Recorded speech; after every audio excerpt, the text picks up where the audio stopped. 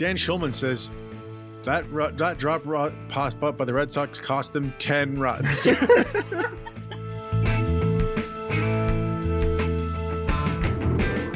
Yeah, 916 OPS since the beginning of June, which the only people ahead of him on the Blue Jays are Teoscar Hernandez, Kirk, and Gurriel. Sure, there's going to be a death ray in every stadium on the East Coast, but people will be treated decently.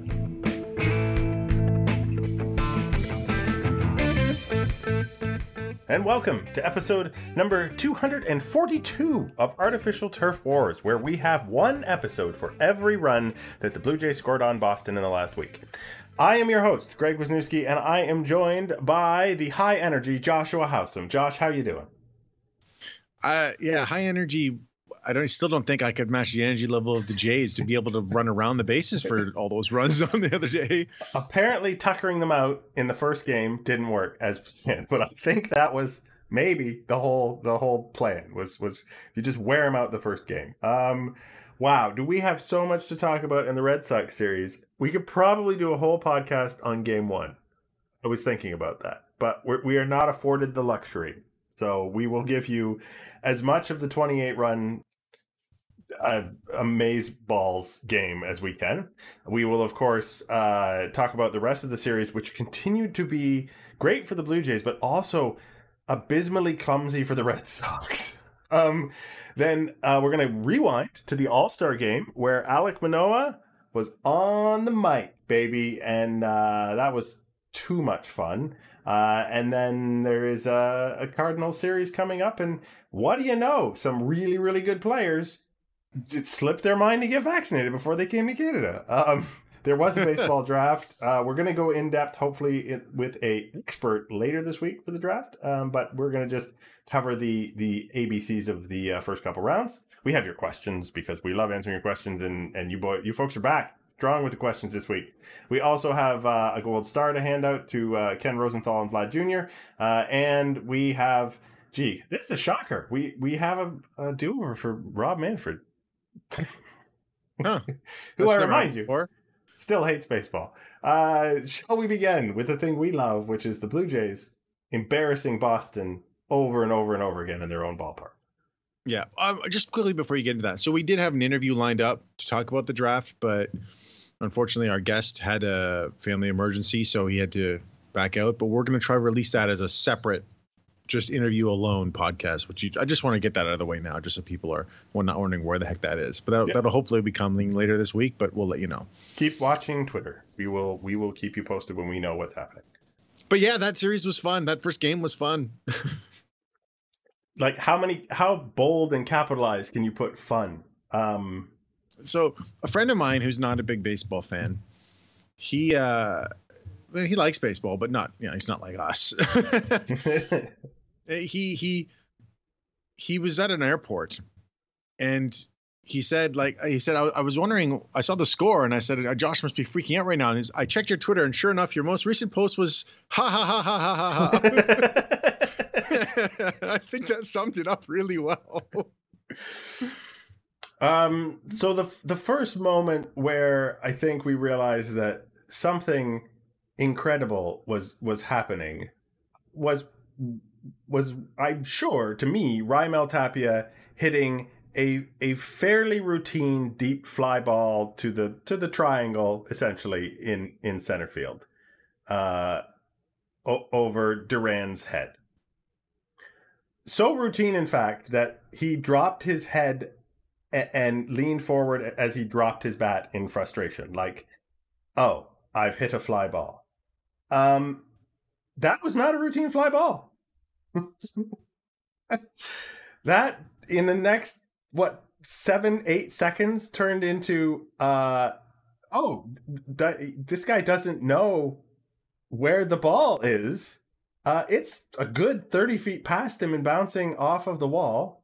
And then in the next, 8 seconds, it turned into the second inside the park grand slam in Blue Jays history. Yeah, and both of them were in Fenway, which is kind of funny. Still don't know how that works. It was... So I've seen Jaron Duran getting a lot of flack for not running back for that ball. His answer, which it doesn't show up on the video feed because it's a straight on shot. He says he saw that Verdugo was going to beat him there, and he didn't want to run back and disrupt the throw. So I'll give him a pass on that. But oh boy, did it look bad. Yeah, I guess if I was not intending to field the ball, I would still be moving my feet to either pretend like I was going to cut off the ball, not that it was actually going to happen, but that it looked like I had something on my mind other than, oh, F my life, which is all it looked like. I don't know, maybe I would have turned around just so the camera couldn't see the expression on my face, just to watch Verdugo make the throw. Yeah, that would have been fun. But yeah, I mean, it's so funny that Tapia, like you said, he dropped his head and looked upset, and he still managed to get around the bases. It's like he was not running out of the box. He didn't run until he got past first base. Yeah, and they cut to him between first and second after things had gone horribly south, and he was a man. He looked like a freight train coming around second base. It was like, oh my God, I should have been running this whole time. I'm going to catch up to my, but you know that ghost that you do on racing games that you're trying to catch up to, like to where you should be for the previous lap. He looked like he was trying to catch up to that guy. Oh man, it was. But you're right though. Like that just really set the tone. That made it what 9-0. I think so. Yeah, because they'd already. Or maybe it was that. Maybe that made it 10. Yeah, I think it was 10 because Evaldi got charged with 9 runs, and then that was the first run in the reliever. So that made it 10-0. Evaldi started the trend of every Boston pitcher coming in for the first 5 innings and allowing more runs than they recorded outs. All of them. That's hard to do. Not that night. So that I thought was the capper, but that was just like the appetizer. The capper was with 2 outs, a pop up on the infield that went what? It's 15 feet, 20. Something like that. Nobody bothered to decide to catch. And then I believe 12 people in a row reached base.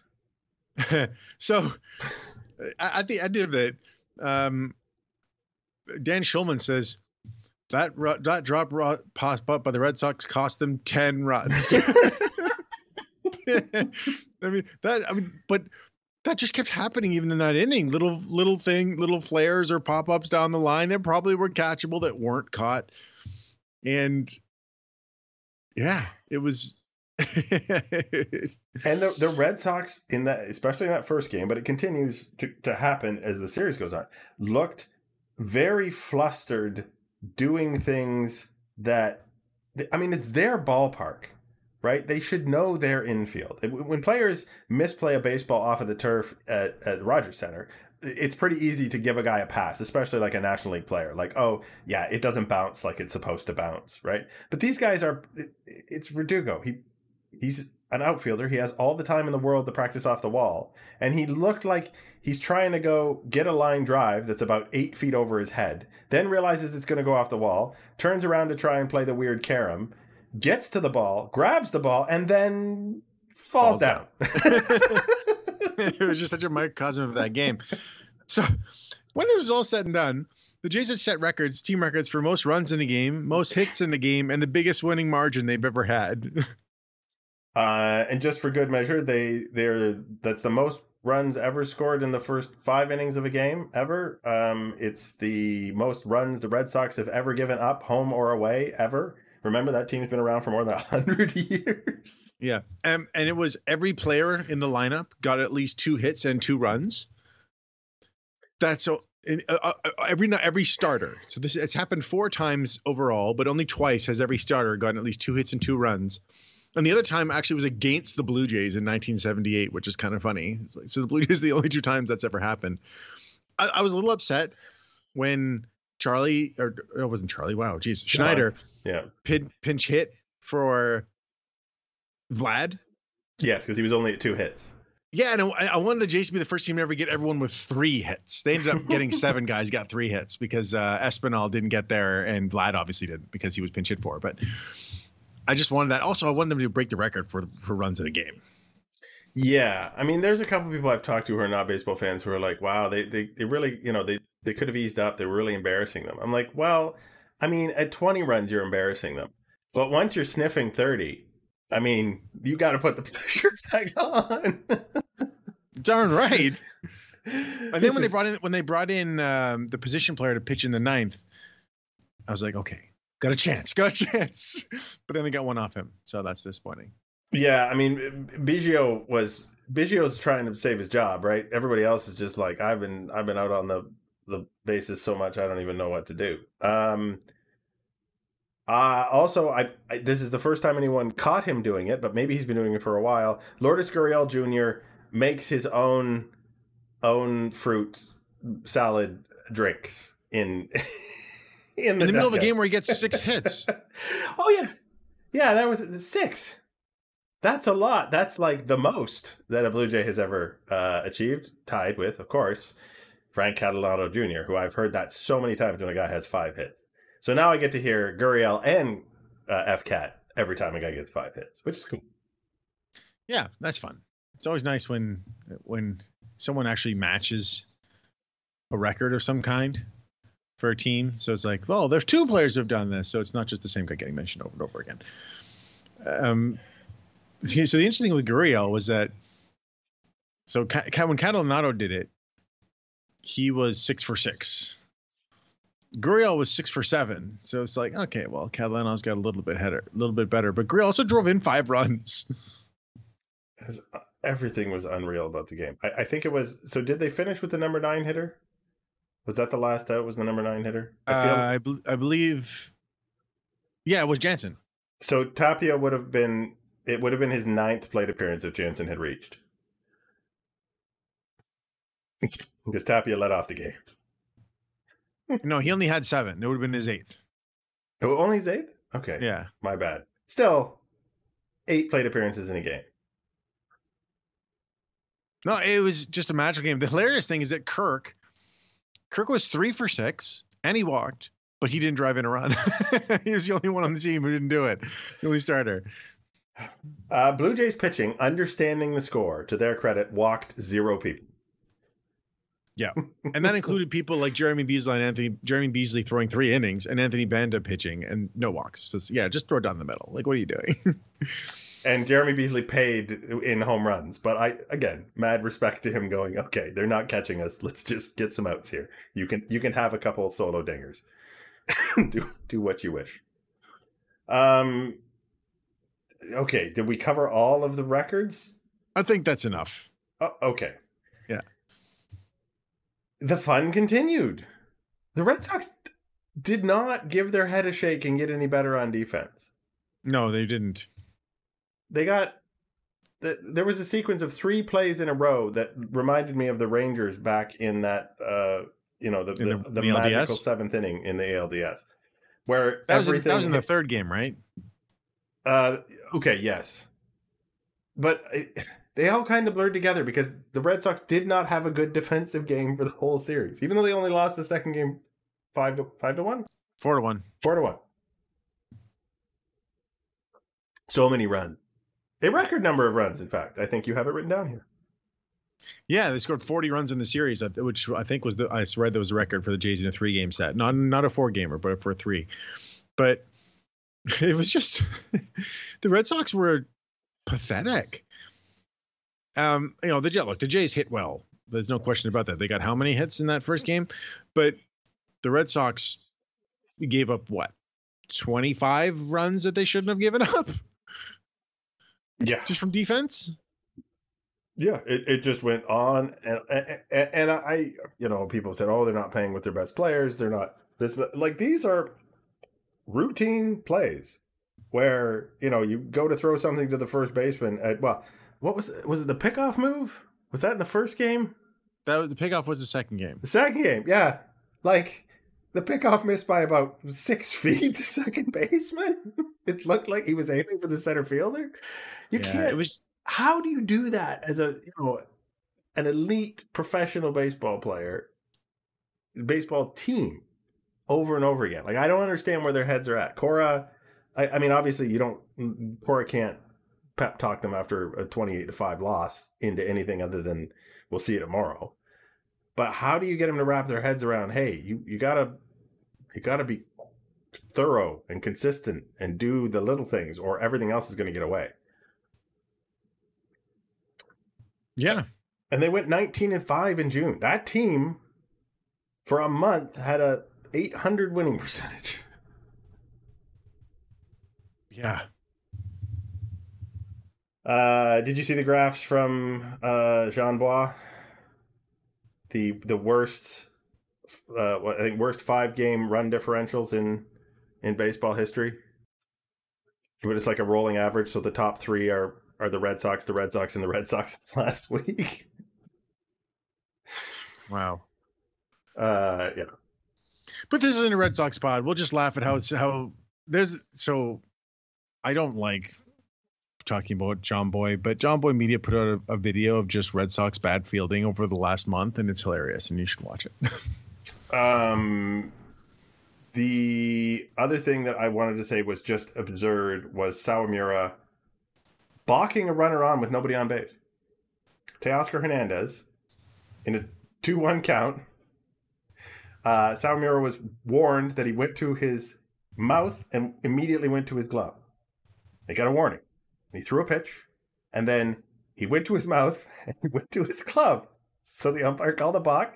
There's a ball on the batter. And then he immediately did it again. That's really dumb. Didn't even throw another pitch. And, of course, game day was confused as anything. They called that an intentional walk, which I suppose is a way to intentionally walk someone if you really want to get in trouble with your manager. That's true. Well, trying to get your manager fired? They saw the Jays do it. Okay. But let's get away from laughing at Boston. And all right. We'll have all season to do that. Okay. Let us rewind to the All-Star game. The smartest decision in the world is to take a unicorn as far as personable players in finding a pitcher who will talk to people on his pitching day and then slap a microphone on him and not only put a mic on him, but let him talk to the booth while he's on the mound in the All-Star game. That person deserves, what do they deserve? They deserve one of these. I think that's rather brilliant. So I did good, right? I mean, I would have thought you'd get a gold star. You enjoy that. You've earned it. Yes. Yeah. well earned. 100%. The most fun one can have is a player who is genuinely having fun. Not just that you can see it, but that you can hear it. Everything about it. I mean, you can find the whole 9+ minute inning on YouTube, which good job MLB for putting that up because they realized that this was really cool and it's just making a star. He was great. He was, from the subtle trash talk to McNeil. Bye you. It's like strike one. And there were fun things too. Like, obviously when it was like, he asked Smoltz what he should throw. Oh, you sexy. Oh, that's sexy. Yeah. And then he hits him with it. Yeah. That was the only time he shook Kirk off. So Kirk knew, don't go with that one. But this like aside from all the just fun and humor and just personality that came out from there was also something really cool about how Kirk and Manoah work together and how Manoah approaches pitching, because apparently he just talks to himself on the mound all the time, but we got to hear it. And he was talking about pitches like, I want to, like, this should be the right time for this, and to see what Kirk calls, and Kirk would call it. It happened 3 or 4 times, but the one that really stood out to me was the very last pitch. Smoltz said he should throw the slider again. And Manoah said, well, he's seen the 2-seamers in, so I'm going to throw the 4-seamer up because, so the straight one, he hasn't seen that yet. He might swing through it. And he threw it like right down the middle. Yeah. Well, he He's goes like, inside corner. We'll Yeah. take it. Punchies, let's go. But it was just the way of thinking about pitching rather, and how the same pitch can look so different if it's just on a slightly different spin axis. And change it from a 2-seam to the 4-seam with the ride versus the straight ball, and it worked. And Kirk was thinking right along with him, and I just thought that was really cool.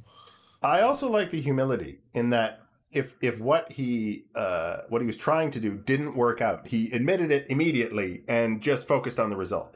Right? Inside corner, nope, right down the middle, but we'll take it. like not trying to cover up for, hey, I'm not perfect, right? But the stuff plays. Sometimes you throw it right down the middle and the guy doesn't swing because he's not expecting it, or he can't catch up to it, or, whatever. That was also a lot of fun for me. I obviously, you're never going to do that in a regular season game, but even him talking about his own velocity. Oh, I thought the adrenaline would have me a couple miles an hour faster. And then he does get a couple miles an hour faster. He's like, oh, maybe I'm loosening up now, right? Just everything in his head was so cool. Yeah. So well-earned gold star to Manoah and to the Fox broadcast. Yeah. And Stick in the Mud, John Smoltz, well known for not liking, fun things, decided to have fun. So that was pretty cool. Other All-Star game moments. I think the only other Blue Jay to reach base was Santiago Espinal, was it not? Yeah. Vlad and Kirk didn't look so great, but that's okay. Kirk did well defensively. Yeah. It was, they ended up, Espinal played like 6 innings or something. Only slight disappointment they didn't use Jordan Romano for at least 1 out. But then, what was the name of the closer? You talking about Class A? Yeah, Class A. He was devastating. So they didn't need another pitcher with that guy available. 99-mile-an-hour cutters. Trade for him. Yeah. So All-Star Weekend, fun stuff. I'm sure there will be more All-Star appearances for probably most of those guys at some point in their future. Yeah. Now. Oh, go ahead. I was gonna say it was just fun. Yeah. They had a good time. They and then the Jays put out one of their extra innings documentaries. Try that word again. And it was just covering the Blue Jays at All-Star Weekend. So you should check that out. I guess Greg hasn't seen it, so you should check it out, Greg. And you, our listeners, should check it out because it was really neat. It's about 10 minutes long. I listened to you too. Yeah. Shout out to Alec Manoah's jewelry on the All-Star red carpet. For those of you who did not see his pendant, you should go try and find a picture of him. Okay. We move forward now into the future where the Cardinals will be in town. And, surprise, surprise, significantly weaker than they should be. Yay! This is the biggest one. So the Royals lost 10 guys, which, okay, well, that's pretty bad. But the Cardinals' 2 best players aren't coming.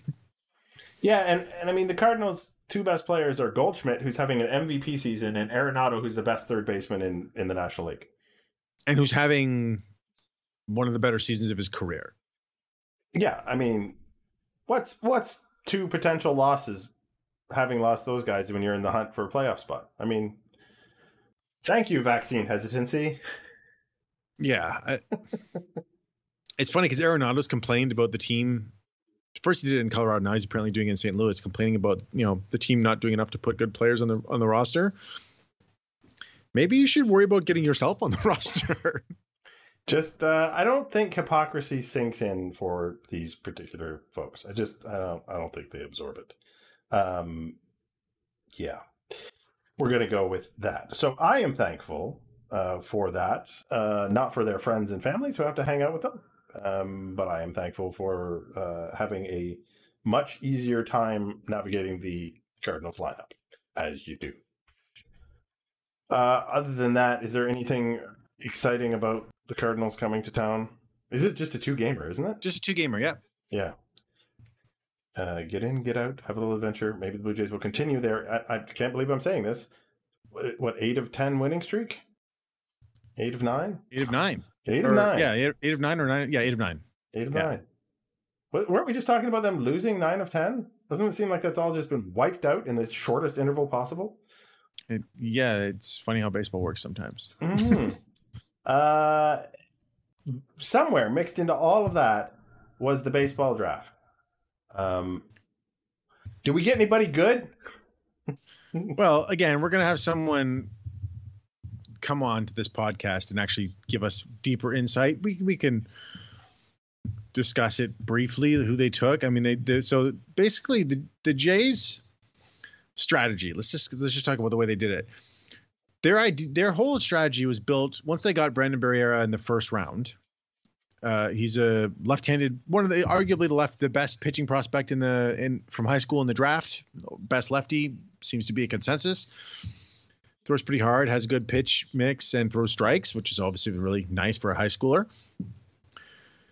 They then zeroed in on Tucker Toman, another high school listed as a shortstop, but probably a third baseman, who they were able to get later in the draft because he went way over slot, signed for $2 million when the pick value was only $846,000.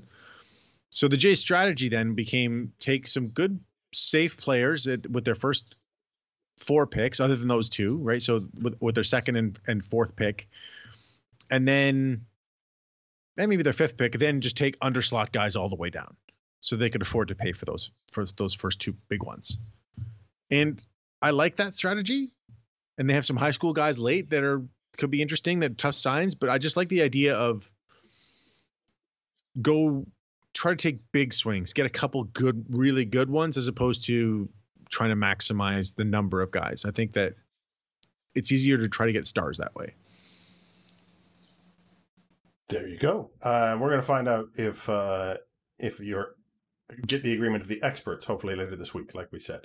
I just don't want to try to talk about players in depth that I haven't seen. No, I think people wanted to know the names of the first couple rounds at the very least, and I think you have provided them with ample additional information. We're going to have more information for you because you have asked us questions, and we're going to come back to those right after this.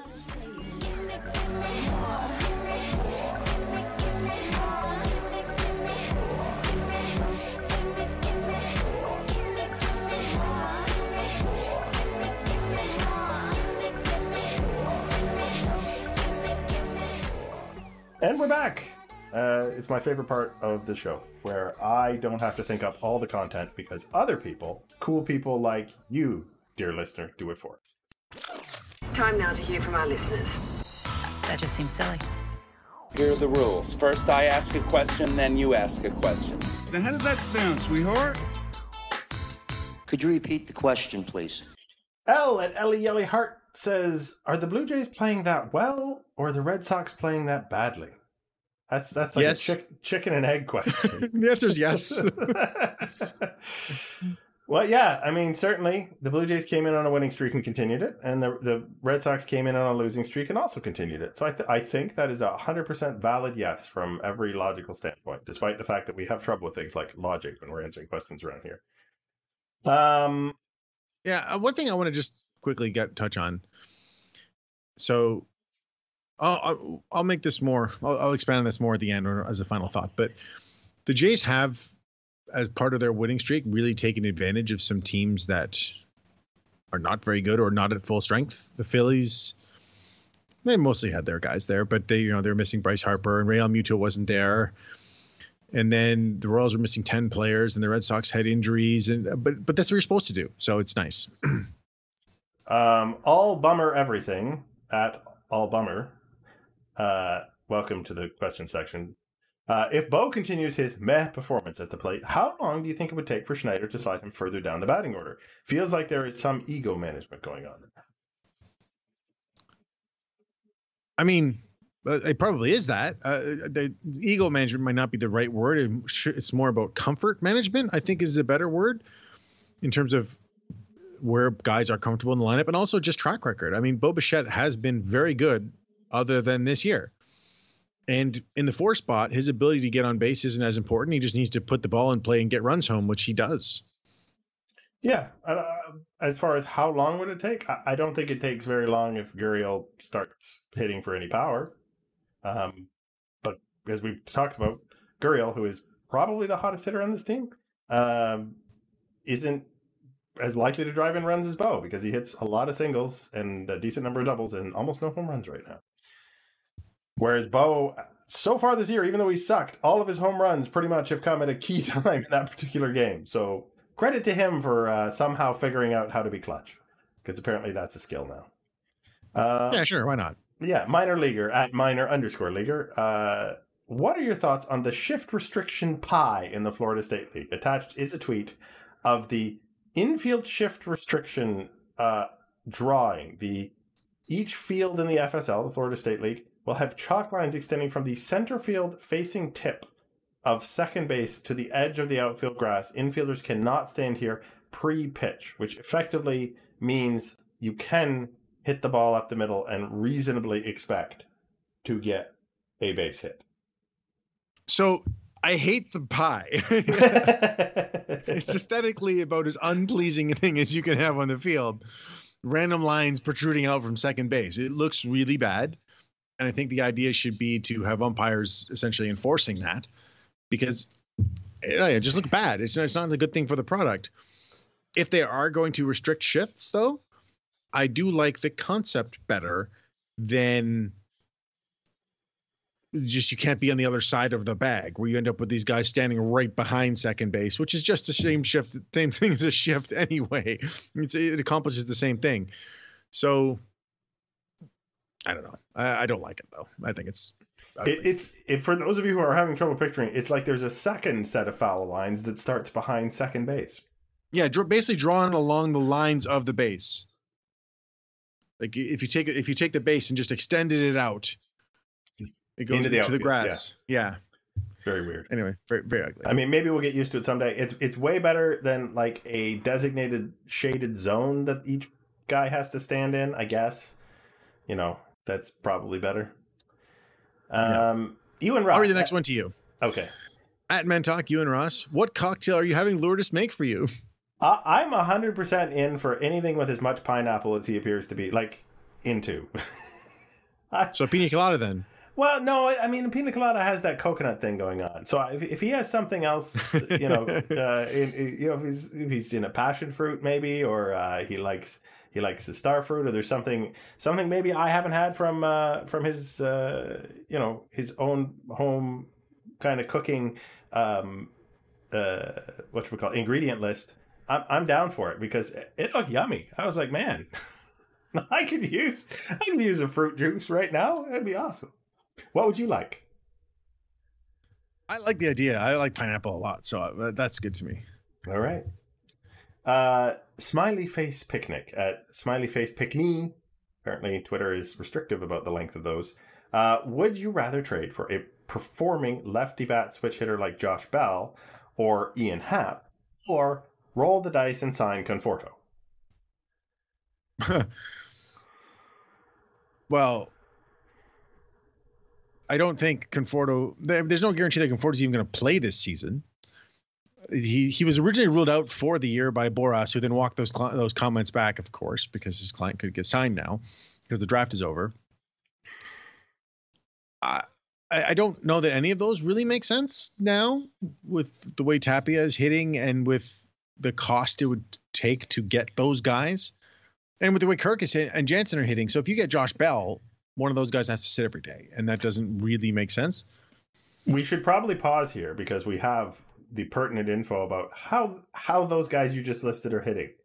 Well, I'm talking about the other guys now, the people that we're talking about trading for. Josh Bell and yes. But I was just going to say, if the lineup is as long as it is, like you're saying, do we need those guys? And the lineup is extremely long. Yeah, but Conforto, though, I would love to see the Jays try to take a shot on him get him under contract for next year, but I don't think he's likely to play much this year. Indeed. Shall we move to Andrew? Sure. Andrew Arnold at Arnie _1981. Tapia is playing way better than Grichuk. Did we win that trade? Did we? Would you like to take it? Grichuk is, what is he, slugging 393?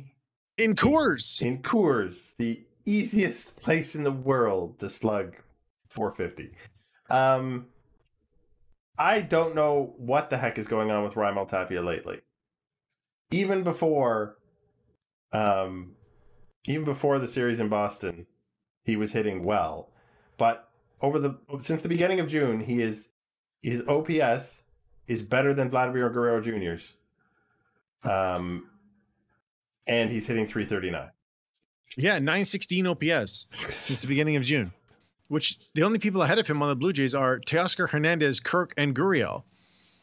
Obviously, those guys have more at-bats because they play more than Tapia does, but he's putting himself in the conversation for more playing time, even though he was so bad at the beginning of the season and was getting more playing time than he should. So, yeah, I mean, Raimel Tapia has...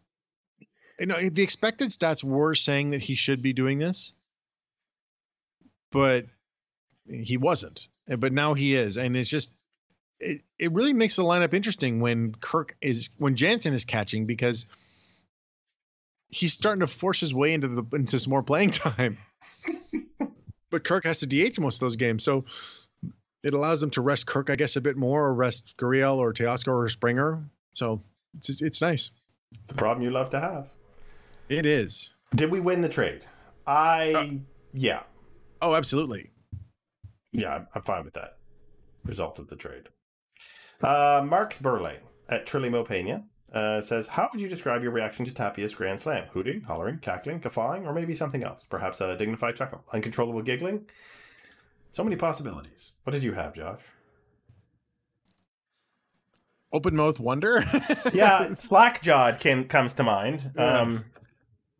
Yeah, because of, I mean, an inside the park grand slam it's like a unassisted triple play. The during is sometimes slightly confusing because you're not sure how this is happening and whether it's going to play out. And then the afterwards is this surreal, space where something that you've literally seen maybe once live from any team anywhere just happened in front of you, and you have to decide how incredible it was. Like your brain has to decide it. So yeah, I was not losing my stuff. It would have been different than a grand slam over the monster from him, to the opposite field. That would have been way funnier. We appreciated it nevertheless, though. Zahir at Zeroid says, suppose the current starting rotation of Manoah, Barrios, Gaussman, Stripling, and Kikuchi for some reason all had to field positions for one game at the same time. Where would you put each of them? And you can take other position players into account. Too good to bench. That last part of the thing is just too hard a condition to follow. Yeah. So, Barrio. Okay, so I got Manoah at first. Yep, I'm with you. Kikuchi, I think he's a left fielder. Okay. He's left-handed, so he's limited in where he can be. Yeah, you go now. You pick one. Stripling, I think we could. Well, okay, Gaussman looks like a center fielder. Why do I think that? I don't know. Maybe it's the hair. And then all right. Stripling at second base. Brios at short. That's your middle infield duo. Well, I don't think you want to waste Barrios' arm necessarily, do you? I mean, he can throw 95. He probably has a decent arm from right. But, maybe we need his range at shortstop. I like that the only thing we can settle on is Manoah at first, and that we're completely lost. Screw it. Brios behind the dish. R.I.P. Yeah. Oh my God. Well, thank you for that, Zeroid. We may never recover from picturing all of those things. You got to let us know when you listen to this where you would put them. Yeah, surely you had at least a couple of those already in your mind somewhere. Did I forget the duo? Oh, we're not even at do-overs. I'm so discombobulated. We're going to do, because I'm so discombobulated, we're going to do another gold star. And they sound like this. I think that's rather brilliant. So I did good, right? I mean, I would have thought you'd get a gold star. You enjoy that. You've earned it. This is not an on-the-field thing, off-the-field thing, but we like to acknowledge cool moments. As most of you know, both Jamie Campbell, who I believe has leukemia and is being treated for it, and Buck Martinez also has cancer and has just finished his treatment and will be back on Tuesday. For all of you Swinging a Drive fans out there, Buck is coming back and has apparently had a successful treatment. At the All-Star game, there is always the Stand Up to Cancer during the 7th inning stretch, where players and fans will write people who they are standing up for on a card. The camera pans throughout the audience. Ken Rosenthal picked Jamie and Buck Martinez, as did Vladimir Guerrero Jr. They didn't have to do that, and that was just really cool as far as I was concerned. Yeah, it was just a really nice gesture. Someone supporting his contemporaries, and then Vlad supporting people that he's probably gotten to know.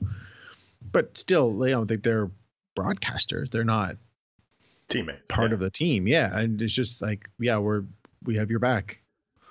The other thing I found interesting was that opened a window for Jamie to take one of the Sportsnet segments, and he extended thanks for all the support that people had given him, all the messages he's gotten, all the people who've come to see him at the booth, at Rogers Center and everything else. You could really sense how heartfelt his thanks was, and how touched he is by all of those gestures, and the fact that he took this. They gave him the segment solo to do that, and gave him a minute to speak his piece and say a thank you to everybody was also very cool. So good on everybody for taking the subject seriously and taking a moment to pause and think about things that are, probably a lot more important and a lot more life affecting than the silly stuff we normally talk about on the baseball field here. So kudos. Now I'm going to pull out one of these. Oops, I said the quiet part loud and the loud part quiet. But what if you could do it all over again? But what I really meant was... Oh, Manfred, how we despise these. This is a very fitting do-over clip because we have multiple ones that we can choose from that you picked, because Rob Manfred was asked about minor leaguers not being paid a living wage.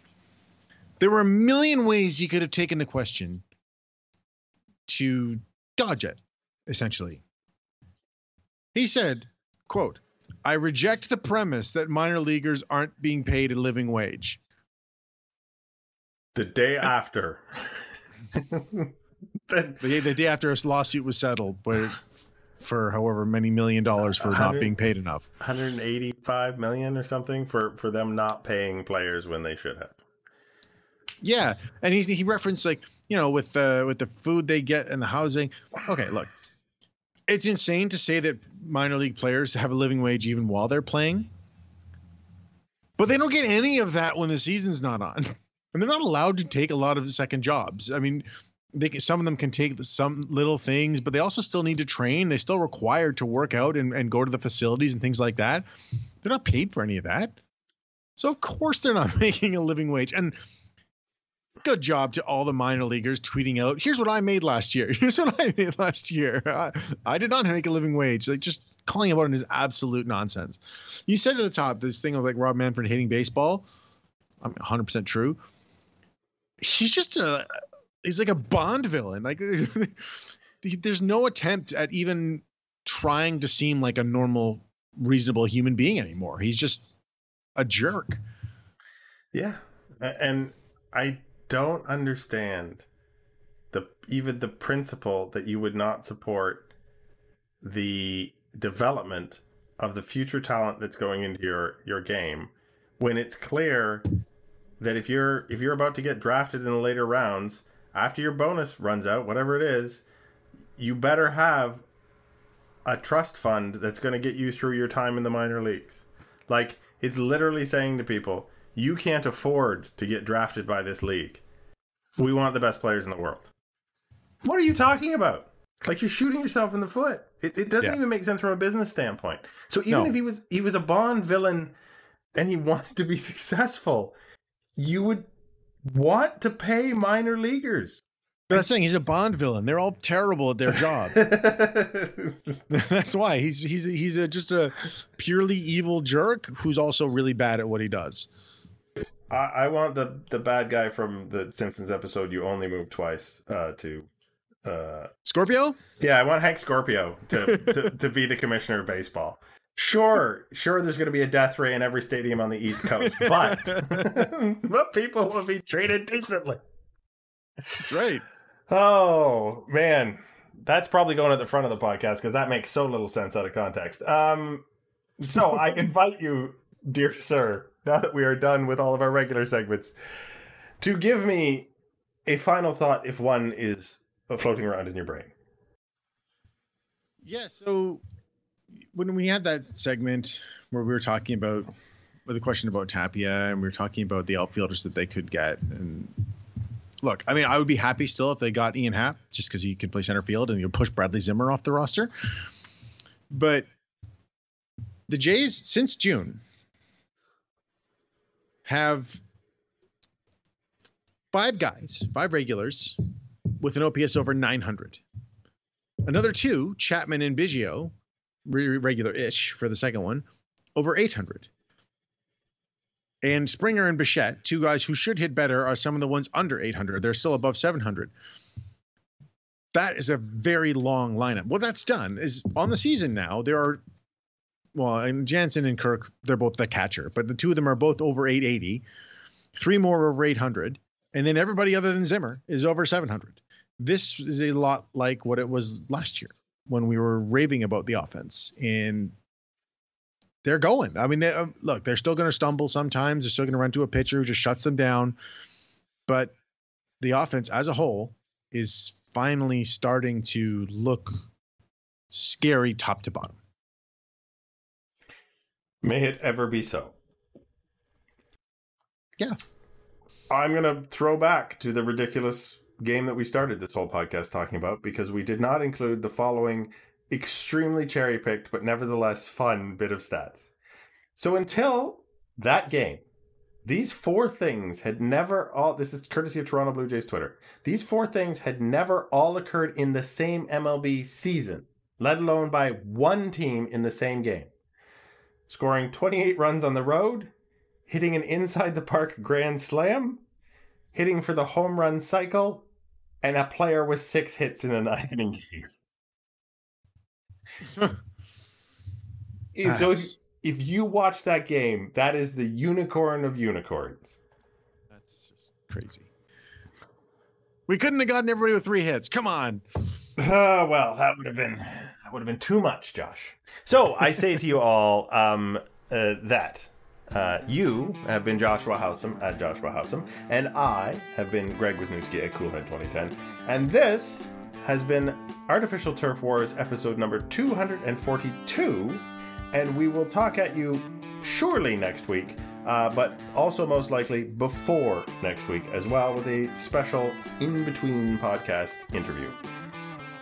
We'll see you then.